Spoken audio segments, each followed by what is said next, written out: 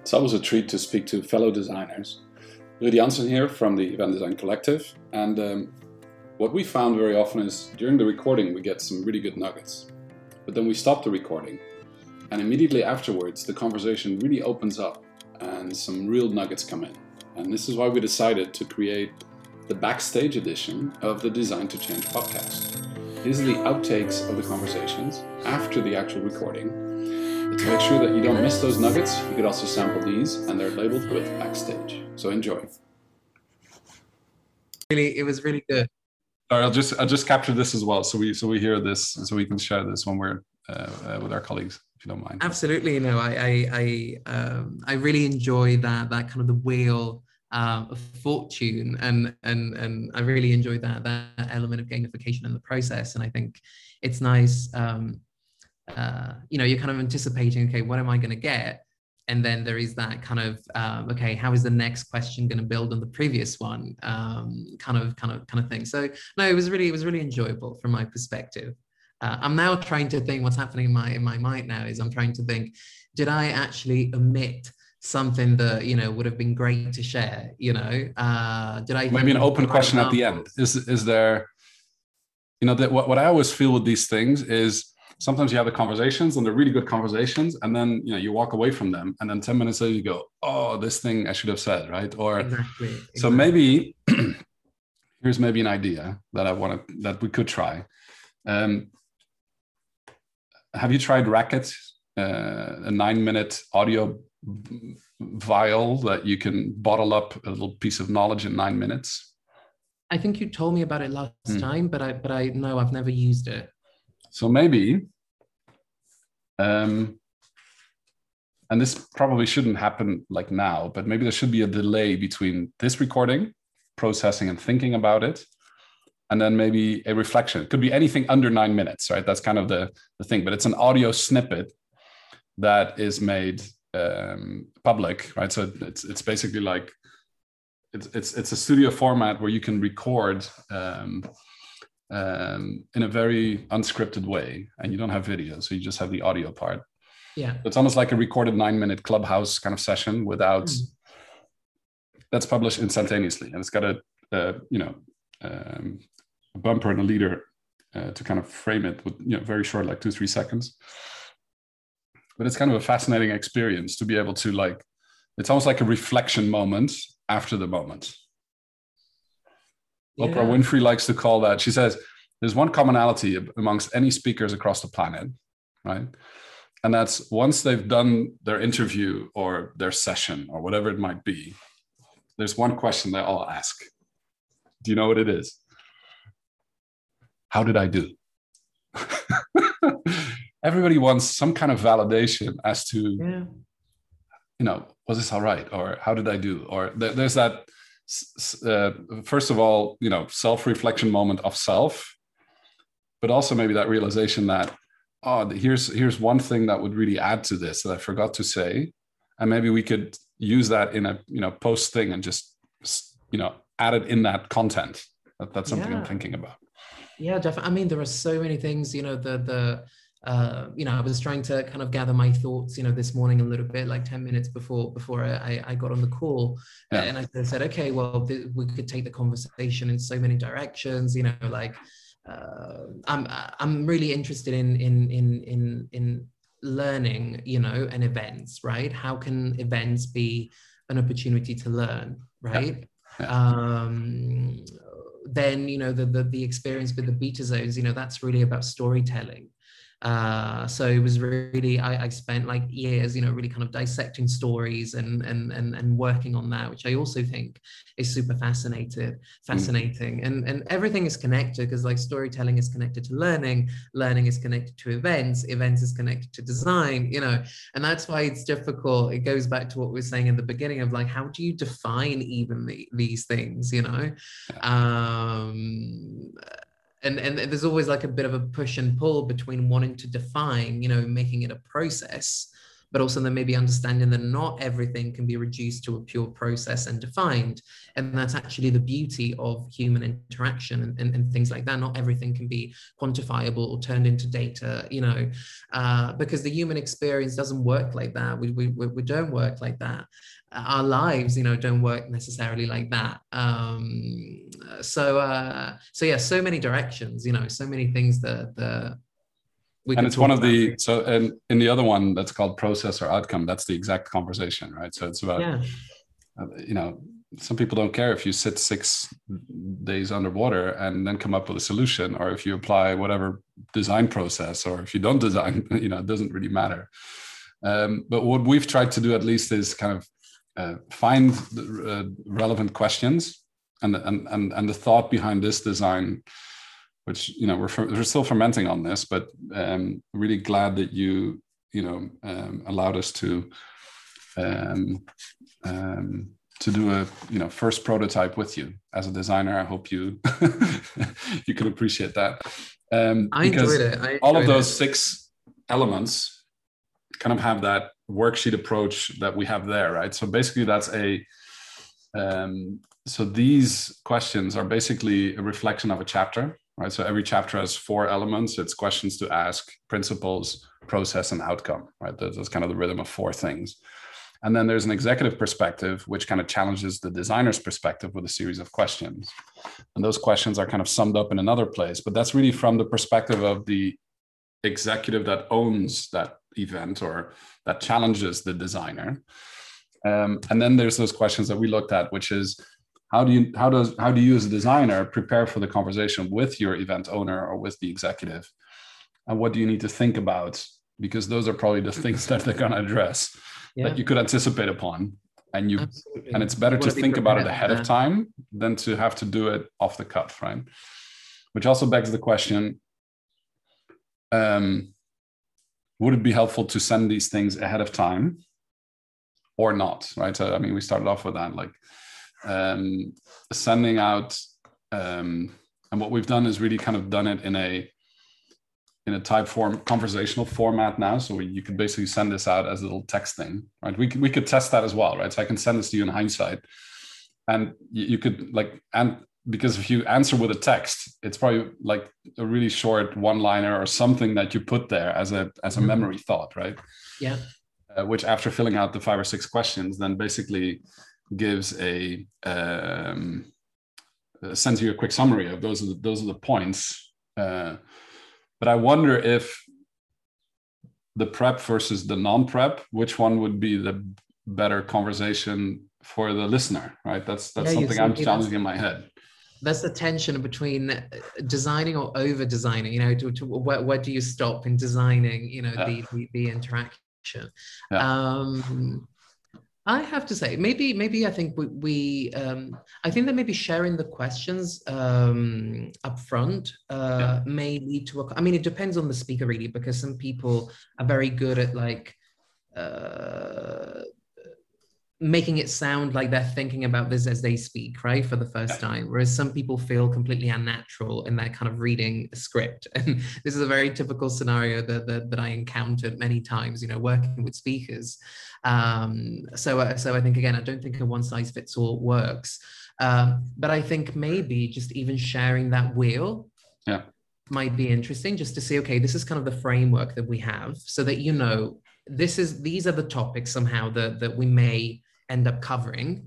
And that gives maybe the speaker the opportunity to just gather, that thoughts a little bit and saying, okay, is there a story there that I can tap into? Because, even now when you ask me, was there a specific example or a specific session? Now I'm thinking of, 5 more, and so there are, depending on how granular you want to go with your questions, there are things that I may be able to give you a great answer on the spot, because it's just something almost kind of philosophical, kind of the way I look at the world. And I always know that I know how to answer those questions, because it's just the way I think and the way I work. And so I don't need to gather my thoughts on that. But then there are some things when you're asking me to maybe share a specific story or a specific experience where I actively need to think a little bit harder, right? On how to tell that story to make it impactful. So maybe I think just sharing that wheel would be a good, maybe not necessarily even in the shape of the wheel, maybe just given like as bullet points so that people don't already know what to expect with the game and everything, but just saying, these are the 6 macro areas, you know, that we may cover. Yeah, I think that's a good suggestion. And also, in future, I could imagine that hopefully, you know, the book would be with the person that's being interviewed. They're already familiar with, you know, like the general sense of what it is, because technically that's kind of the format and layout of the book itself, right? Yeah. Also, you cannot always expect people to, you know, read all of this stuff ahead of time, you know, especially depending on who or what the timing is of these things. Yeah. So this is what we're kind of, you know, working with. My thoughts currently are, and this is the link to that kind of conversational format, that when people hit that page on the book with a worksheet with an AR layer, they can access this, and instead of just looking at the worksheet or filling it out with a pen, they could just have that conversation in a chat format, right? Right. So the thoughts now are, you know, Design to Change probably has 2 alleys. One of them is the alley of the designer's perspective, with the types of questions we were just approaching, and then the conversation from the event owner's type perspective, meaning they might have different things in their mind, and they might not consider the designer's perspectives. This is also a way of being in your perspective, but having an opportunity to appreciate someone else's perspective. And by listening to multiple stories, hopefully that develops it's like memory training or muscle training, I guess, of muscle building memory, conversation dexterity, right, from 2 angles. Yes. Also for ourselves, right? So it's you know, we've come up with the questions because we've had so many conversations about this in the past. And we feel like it's just, if it's not being addressed and not being bottled up somewhere, you know, others might have to go through the same painful things that they might now have a little bit more, you know, access to, or have a way to look at in a different way. No, it's, as you said, it's all about listening, you know, even when, you know, how do you work with event owners, etc., you know, trying to understand each other. That's really key to everything, because, you know, we can't be in the other person's mind, but we can try to really understand where they're coming from. And that's not necessarily something that shines through in the first conversation, right? So maybe the first conversation is just about establishing trust and opening that, you know, getting that conversation started. But it's a long process. And of course, you know, that, as you said, you know, there are 2 different case scenarios. One is where you work for the same organization, and so you build trust much more easily over time, because you're also working on many other projects with those very people. Or but conversely, you build the same biases with those people, right, over time. Well, you lose that sharpness of pushing, right? Yeah. Or you get boxed in and you say, you know, I had that experience, for example, when people looked at me and said, okay, you're just the person that does like the visuals. And because people had to box me in, like, as you said, like, we need to have that label, right? To just put people somewhere. Pigeonhole, and that's what you do. You know, and they say, oh, designer, they see designer, and that some people, not everyone, fortunately, but some people still have that idea, oh, design, pretty things. Graphic design, Oh, you do graphic design, Exactly. And fine, okay, so I don't really need to talk to you unless I need a logo, or unless, you know, we need to actually design a backdrop or whatever. Okay, fine. Then who are you? Okay, you're logistics. Okay, so you're the person that does like microphones and chairs and whatever, and contracts or whatever. And so people have this like need to scan the environment very, very quickly and to put you in some kind of box very, very quickly. And I think that and it's natural and it's human, so it's not something that I think we should complain about. but it's something that you as a designer, I think you are probably in the best position, because it's part of what you do, understanding your users. It's one of your ethical, it's core to what a designer does. And so instead of getting frustrated, you need to ask yourself, how can I make this challenge, this relationship, part of my design process? Because we usually apply the design process to the event itself, or in my experience, to the session itself. But then the stakeholders sometimes go beyond that specific session. So and I think design as a methodology, as a set of tools is incredible. And I think but we don't always apply it when we need to apply it. And so I think those are some of the latter chapters of how do you put it on the agenda? How do you claim the time to actually do it, right? Yeah. People might not want it, but they need it, right? How do you get that across? And how do you then also then that's part of, taking it out of you need a designer to do that, you need a team of people with different thinking to look at the problem in a different way in order to then come up with ways in which you could do it, which then allow you to come up with the prototype that is going to work best, right? And I think this is where I think the inclusive thinking of various viewpoints, multi-stakeholder viewpoints, is probably one of the sharpest tools the designer can put into that agenda. Yeah, no, and to not claim their own kind of turf, but to say, "No, listen, it's not just the speaker or me that's going to determine what this is. 6 or 7 people are going. There's a way we can crack this like this.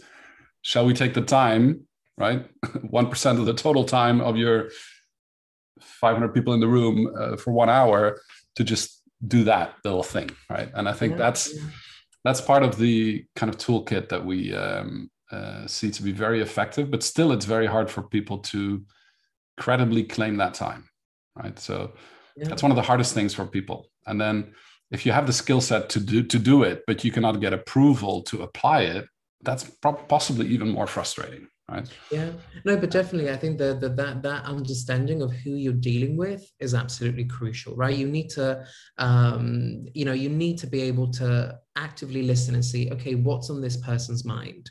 What is the key, right, that will help me to establish that common ground with this person? Because ultimately, you are working towards the same objective, right? And so you want them to be successful just as much as they probably want you to be successful. They're working with you, or you're part of the mix somehow. Clearly, there is a common objective.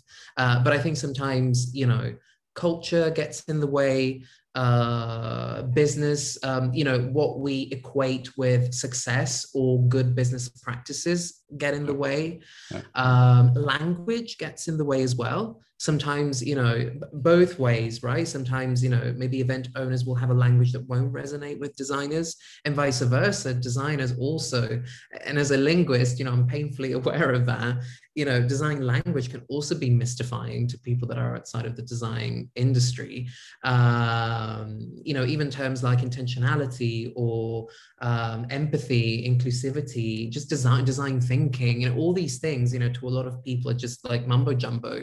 Like a nebula somewhere, like, I don't know what you're talking about, or it doesn't click with my language, right? Yeah. And even the very word design, I mean, it can mean so many different things.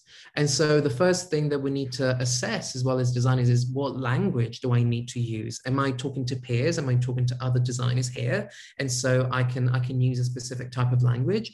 Or do I need to change my language as well to a certain extent to make sure that the message gets across in the right way? So there's a lot of like understanding. Really, understanding is really the foundation for everything. Because if you don't speak the language, you don't belong, right? That's exactly. And I'm sure having, speaking multiple languages, but also seeing multiple people struggle with language as an interpreter, but also, I mean, I know what it's like not speaking the language as well as you should, right? In multiple countries. Yeah. Or totally. Could. Really, trust and belonging are immediately jeopardized if the language is not adequate or not right? Doesn't fit in. Yeah.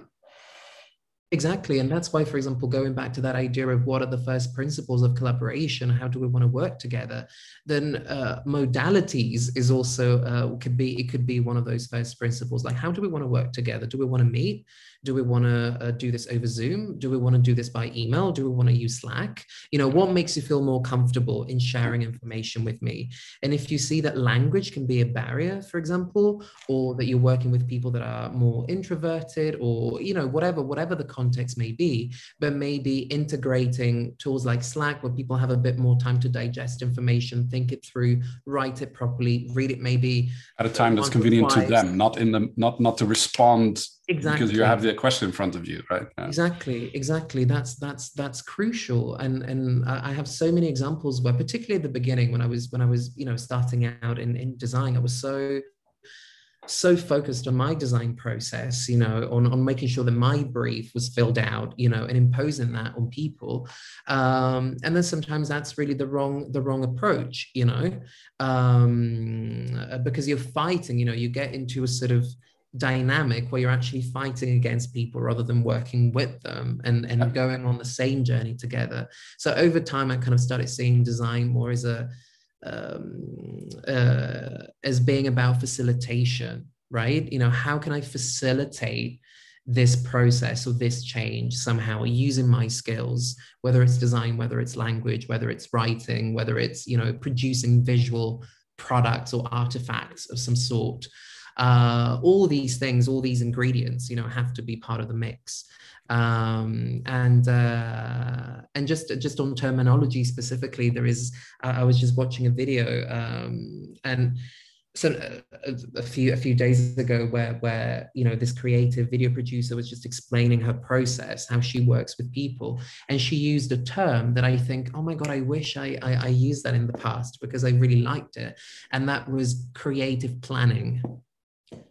And I thought that was such a simple, it sounds like not much actually, but I never described my process as creative planning. And I think that is so powerful. It can be powerful with a specific group of people because it has the planning side of it, which reassures a specific type of people, that you have to work with. So all the people that want to have deadlines and they want to have KPIs and they want to have metrics and they want to have, all those, they have to tick all those boxes. And sometimes when they hear designer, they go like, oh my God, all these crazy people coming up with their crazy ideas, they're just going to be a pain to work with. But if you make it sound like, okay, there's a creative component to this and you need it because you want to create that magic, you need that spark. Otherwise it's just catering and chairs. But on the other hand, you can plan it. Yep. You can make it a process that is gonna get you there, and it's not just chaos, uncontrolled chaos. There's actually a plan that we can devise together, that we can design, and so just that term, I think, is so powerful. It's powerful because there's two opposites in the magnet, right? It's the creative planning.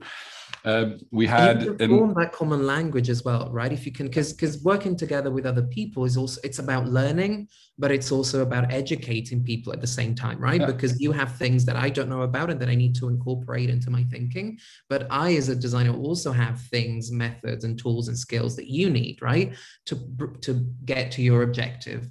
And so agreeing and developing, forming a common language is also part of creating a group that's cohesive, right? Creating a tribe or a community or a team or whatever you want to call it. A language is so crucial. Yeah, and I think what you're saying is spot on.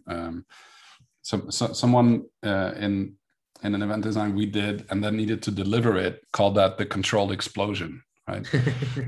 It's almost like in mining when they were building tunnels, right? Like the Gotthard tunnel, for instance. Like yes. It is a controlled explosion because there's an intent as to what, explosions by definition could not be controlled unless you're the miner or you're the explosion expert that knows how to contain that within its radius, right? And exactly. I also like that because she was on the extreme logistics action side that you were describing. But she had now developed a deep appreciation for the design side of being able to explore options because she could see the excitement and impact of what it did to the event. And she did call it a controlled explosion with respect for those that designed the intent of the explosion, but she would manage the explosion, right? That's kind of But you have that control, right? Let me plan the explosion, right? Get out of the way because it is going to explode when I want it to. And look, I also think that there's something, I mean, that's a completely different topic as well, but I think that there is also something that I think ultimately we are all creative, like we're all given, you know, creative capabilities. And that's what we do like when we're children. And then we somehow unlearn that through life, because we get sucked into all these processes and systems where we have to tick boxes and we need to pass exams and we need to prove certain things and we need that validation. And progressively over time, that creative power, that creative force is somehow diminished unless we actively work on it, right? And we make it the purpose in a way about life, right, to keep that flame of creativity, of playfulness going. And to me, that was why I fell in love with design. You know, when I was a linguist, I felt like, you know, I was really good at my craft. I was really good at translating. I love that. I still love languages, etc. But I felt that, you know, I was getting sucked way too deep into that direction. And then when I chanced upon design, it was kind of a new lease of life. I was like, yes, I mean, that really is more than just a job. It's more than just a skill. It's really the way you look at life, the way you look at problems, the way you frame things, the way you collaborate with people. Design, if you really look at it with a capital D, can be everything. You know, it's really all encompassing because it's about people and doing things for people with people. And that's life, really, if you think about it. So design can be so powerful, and everybody is creative, but you can't, as a designer, you shouldn't take that for granted. You shouldn't assume that people are coming from the place that you're coming from. And so you just need to be intentional about, okay, what am I getting from this person? Mm-hmm. How profoundly can I understand them? How far can I go in trying to understand what they're coming from? And how can I then adapt my approach to be able to work successfully with these people and make sure that we understand that we have the same objective. Yeah. That's really all it boils down to, and it's simple and complicated at the same time. Is, you know, with a lot of things in design, they sound simple, and then when you actually do them, there's actually a huge level of complexity there. But it's interesting. It's a couple of days back, I was thinking about this. You know, that events are to humans what the internet is to computers, right? It's a network of networks.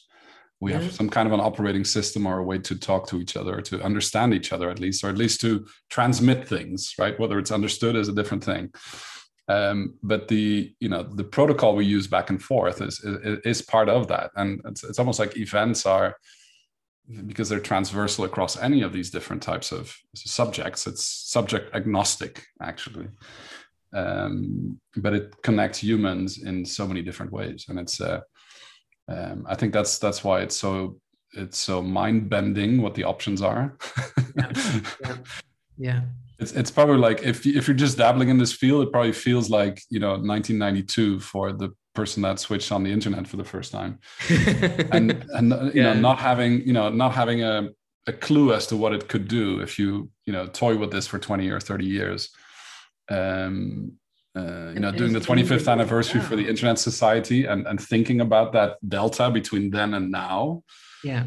But also what COVID is doing to how we do events or whatever it might be. These are fundamental thinking challenges that I think are very exciting. Yeah.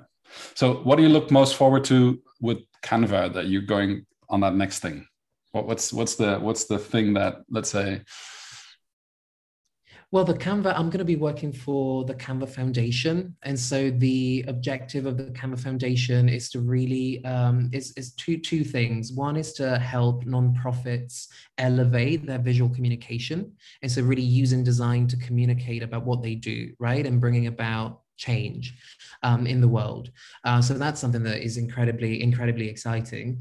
And then secondly, it's really about developing projects in developing countries to help young people get into the creative economies. And so in a way, it's a way for me, the way I think about it is a way for me to also give back and share my love for design, because design has been so transformative in my life. And I think I'm really looking forward to trying at least to do the same for other people that maybe can get into design or into the creative economy and really see that change happen in their lives as well. Powerful stuff. When would be a good time to reconnect when you're settled into that role and look at what the horizon looks like then? Because I'd like to set it kind of a next marker of change, and then maybe look back at this and look where we both are, right? Yeah. Well, I'm going to be starting working with them in July, at the end of July. But then I'm going to be still based in Switzerland for a few months because you can't really, it's very difficult to travel into Australia at the moment. I tentatively, and I'm saying this like underlining it very, very tentatively, I think the day, I think I should be in Australia if everything goes well, towards the end of the year, towards kind of mid-October. Yep. But COVID permitting, that's Let's set the anchor out. How about a year from today? Let's say let's throw a wide anchor out, right? And let's see what happens if we reconnect. Then I'll make a marker in the agenda. You know, it kind of reminds me of once I did this simulation with a foundation called the Crossroads Foundation, and they were kind of recreating, you know, the experience of being a refugee, right? Of living in a village and suddenly, you know, kind of becoming a refugee, having to flee your town because of violence, and seeing your life, you know, being completely upended. And something very powerful that they did is that they, you know, we were all kind of emotionally shaken after the simulation because it was very upsetting. And then there was a powerful moment of like reflection where we reflected both, you know, individually by ourselves, and then, you know, having that moment of catharsis, you know, and sense making with the entire group. And then we jotted down a few thoughts, you know, about that experience and what we wanted to do, and on a postcard. And then the idea is that we would send that postcard to ourselves, and we would get it a year later. And then a year later, you would actually see, okay, have I actually done anything in this space, or what has changed for me in the meantime? Do I still feel the same? How has this experience kind of maybe changed the way I feel, or the way I've things I've done over the past 12 months? And I thought that was a very powerful little thing, you know, to just reconnect you to that experience, to that moment in time. It's like a message in a bottle. Yeah. So here's an idea. I just dropped you the link with the Horizons of Change element. It's the same 7 questions. Give a very brief answer how you look at it today, and then we'll unbottle that message a year from today, and then we'll reflect on that if you like. The other thing I'm experiencing now is that we did the formal recording, which was fun, right? But the after conversation is probably hitting even more nuggets, right? So it's almost like you could have 2 tracks, right? Saying, okay, do you want to see the formal interview, or do you want to see the after interview? Would you be okay with that? Because to me, it's about prototyping and testing how these things work, right? I think that would be interesting to see, which gets more traction and what people react on. Maybe that could be a trick. You know, you may trick people into doing something that's super formal and super structured, and that could be just a warm-up. And then the real thing that you're actually interested in, you know, is what happens afterwards when people have already got that brains in gear, you know, and they're now ready to make new associations and share even more, you know.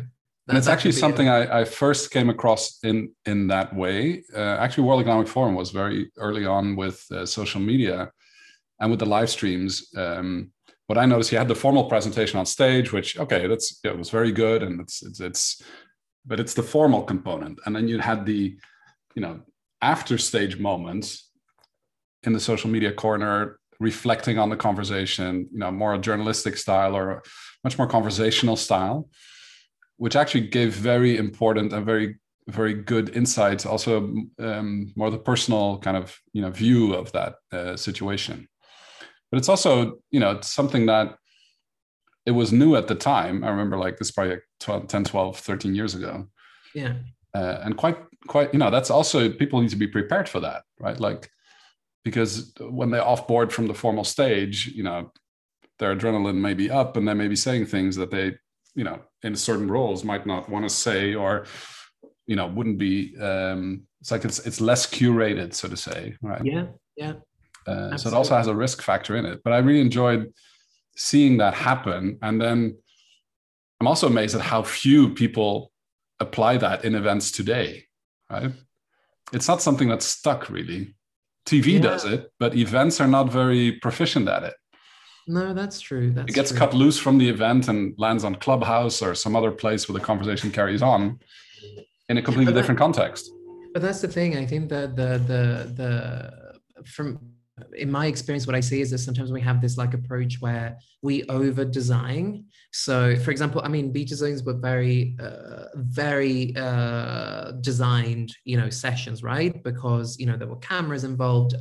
We would work for weeks on crafting the script, the messaging, brainstorming on that, on the storytelling side of things, and developing all the visuals, the backdrops. We would also design a soundscape, right? So that when people would walk into the room, they would see this animated backdrops on a huge screen, and then sounds as well. We would play with the lighting just to set the elicit mood. Yeah. Exactly, just to set the mood and get people already thinking about the topic of the session, and feeling in a more instinctive way, connecting with it on a more instinctive level.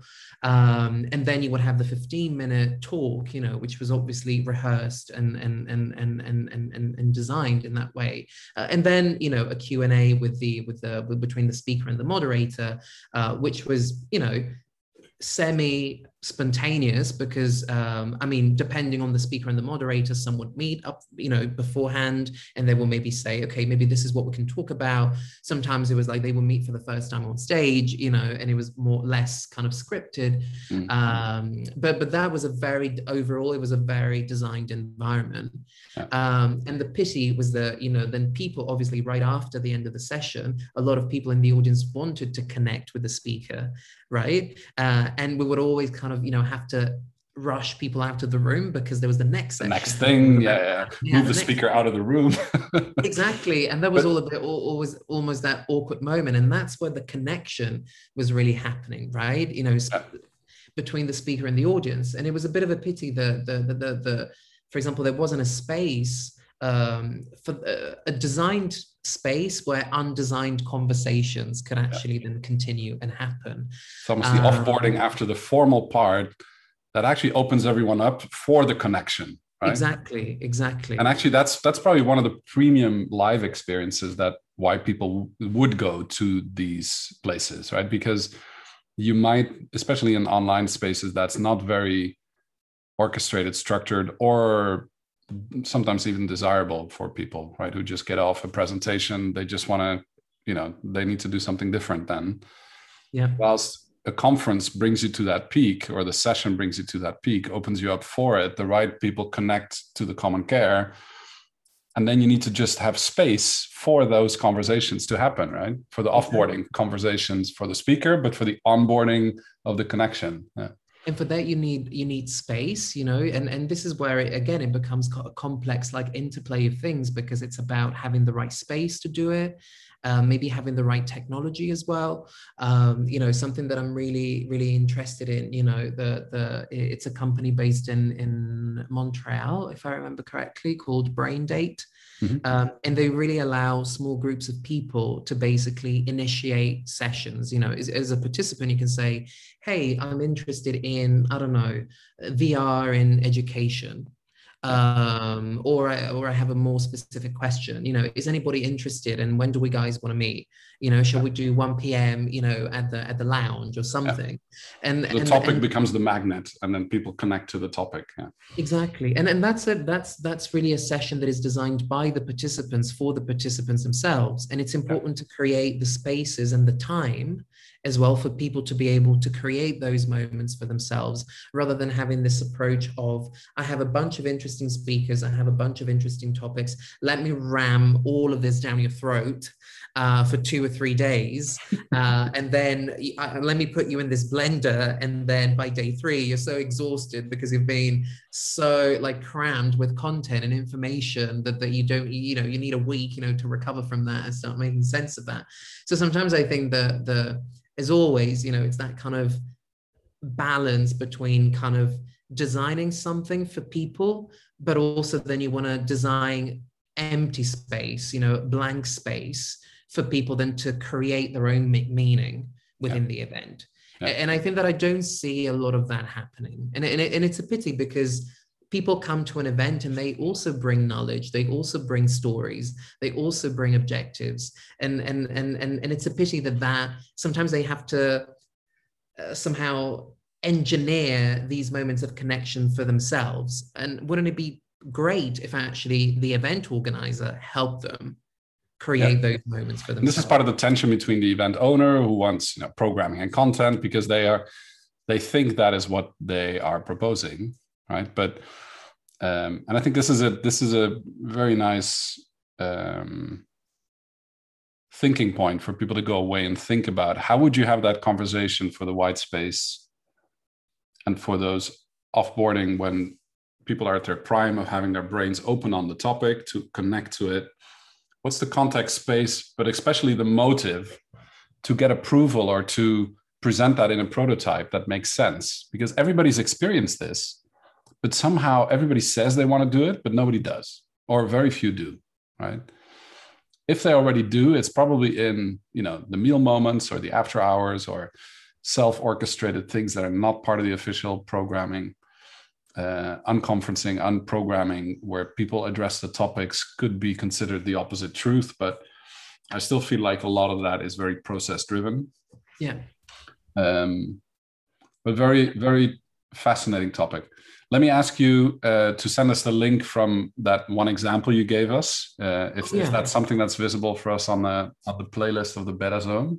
Yeah, let me. Or maybe 2 or 3 others that you say that would be a good recommendation.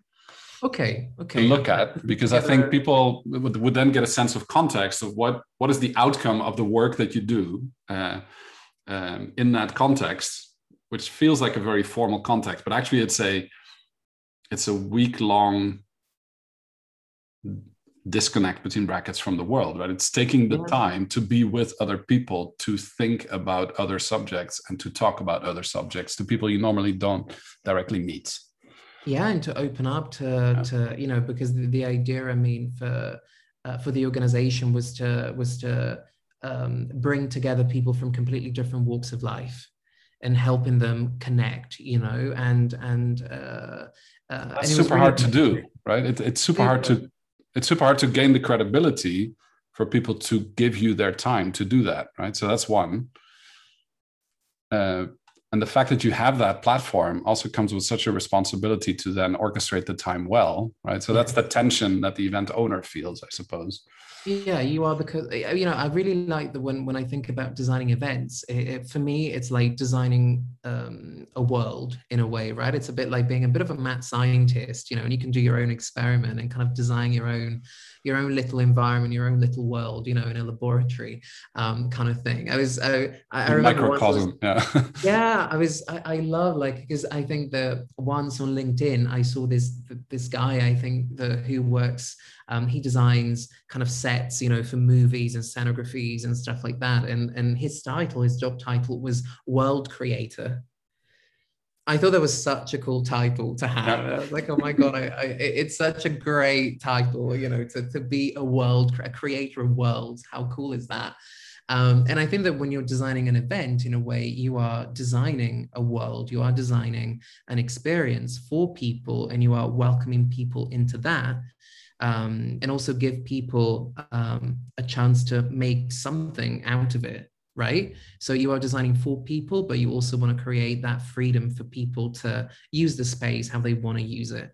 It also allows you to create an ideal of what you think it should be, right? Because trust and belonging in your world might be something different from somebody else's world. But also Absolutely. The world you're currently in might not be perfect, or might be heading in a direction that you don't necessarily think is the right direction. Perfect, yes. And you just create an opposite truth and then aspire to kind of take the bend towards that, right? I think that's probably one of the most powerful, let's say, aspirations maybe that event owners could have. Many people might not take it that literally, but I really like, so 2 terms that I hadn't come across in those connections is creative planning, right, that you mentioned, and world creators, right? Yeah. Another one I like to use now is, you know, designer of time, right? So the one thing people find most precious in their life is time, right? When you're running out of it, you realize that, I think, or at least people tell us that. And so how do you design that, not just for yourself, but also for other people? Yeah. It's a huge responsibility. Yeah, you're a custodian. And in a the way. currency of time is what designers technically work with, right? It's time well saved, time well spent, time well invested, or any of the above, right?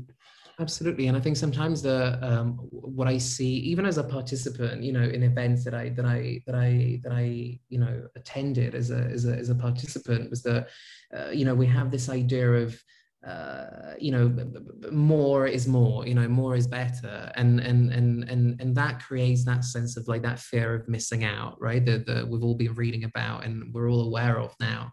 But I see a lot of events, still do it, and in a way it's great at the beginning, when it's like going into a huge supermarket and you see all these shelves, packed, full of stuff, and you feel like a kid, in a candy store, and say, oh my God, that's so much, for me to get into.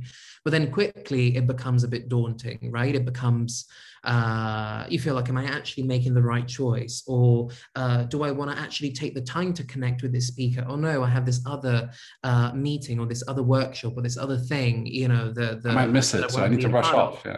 Exactly. And I think that and we see it not just necessarily in events, but in our lives in general, in business, in work, everywhere.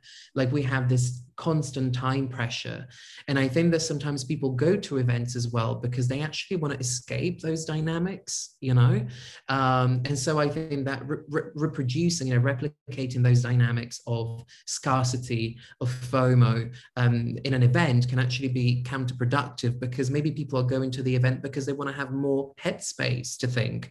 They actually want to have a moment to ourselves where they want to make sense of something, what's happening in their industry, what's happening in their line of business. They want to first of all maybe reconnect with themselves, have some time for themselves, and reconnect with themselves by connecting with others, and with different others than they normally see. Exactly. Maybe also, right? So it's exactly because the context of other people that are in that same mindset create a different world in itself, right? And how they then communicate, the language they use. Exactly. Connection can happen in many different ways. Sometimes it happens, it's what Aristotle would define, homophilia, right? So we are attracted to what's similar to us. We feel that kind of kinship, right? So whenever I talk to a designer, I recognize the same language, the same, maybe similar methodologies or similar backgrounds. There's something interesting that resonates there with me, and I'm attracted to that. But then at the same time, there's also huge growth and opportunities and learnings to be found in diversity. So really, breaking out of what and letting the world, kind of come into your life and expand your way of thinking. And this is also a principle that applies to not just events, but learning in general. There was a guy that I follow on social media, and Julian Stodd, and he talks about a key element in learning, which is disturbance. He says, learning is about breaking yourself, right? Because we're all made of like Lego bricks, right? Stacked on top of each other. And that's our experiences, our thoughts, our backgrounds, our studies, the connections we have, the books we've read, and all of that, the events we attended, etc. But in order to be able to learn, we need to somehow disassemble this construction and either add new bricks or remove certain bricks, or maybe just rearrange these bricks in a different way, right? To think about things in a new way. And he calls this process disturbance. And so, but for that disturbance to happen, we also need to be in a place where we can actually receive it and engage with it. And if we're constantly running around like headless chickens, because we believe more is more, and I've paid this ticket, I've paid my membership, so now I need to, stuff myself with sessions or with workshops, etc. Then I think that goes to the detriment of that learning experience, right? Of really getting the most value out of that experience. So more is not necessarily better, but that's something that is difficult sometimes to do in the events industry, and that all goes back to having that first conversation, on strategic objectives, and knowing your audience, and also the first principles of what it is that we're actually trying to do here. What do we mean by success? What would our audience mean by success? And what are the non-negotiables here? So if we say, for example, well, as I said, inclusion is a key principle, that to me is non-negotiable, then the way you will design the spaces and the experience and the communications will be completely different. If we say, I want people to really be able to connect during my event, then that will shape your process and the way you go about designing the event in a completely different way. So it all really goes back to those very early stages in the process, which is so valuable. And sometimes we think that stuff slows us down and we don't engage fully with it, but there's so much in those early conversations that's so precious. And it's time well invested up front to save time in the planning and delivery, to then have the time invested when it's happening to be optimized for all of those stakeholders when they're spending it together, right? I think absolutely. That's the core, I think, of why having an understanding of design when it pertains to change makes it makes a lot of sense to designers. Let's put it that way. Yes, and it's our task, right? Also, if you're listening into this, it's your task to not leave those conversations to chance, because they can shift the direction of change forever. So I think that ties it up nicely. Let's speak again next year, Arturo. You're going to go on a new adventure, new horizons. Yes. We're going to bottle up this knowledge. If you could put it into that little type form with 5 questions, I will remind you 1 year from today. I'll set the date and then we can always change it, because time zones might be very different those times in that period. But I really enjoyed this conversation. Thank you for taking the time and spending it with the people that are reading the Design to Change book. Our conversation happened when the book actually just came out, so you do not have a copy yet, but it will be with you very soon. Thank you, and it'll be a great pleasure. And I really enjoyed this. Thank you so much. Thank you so much.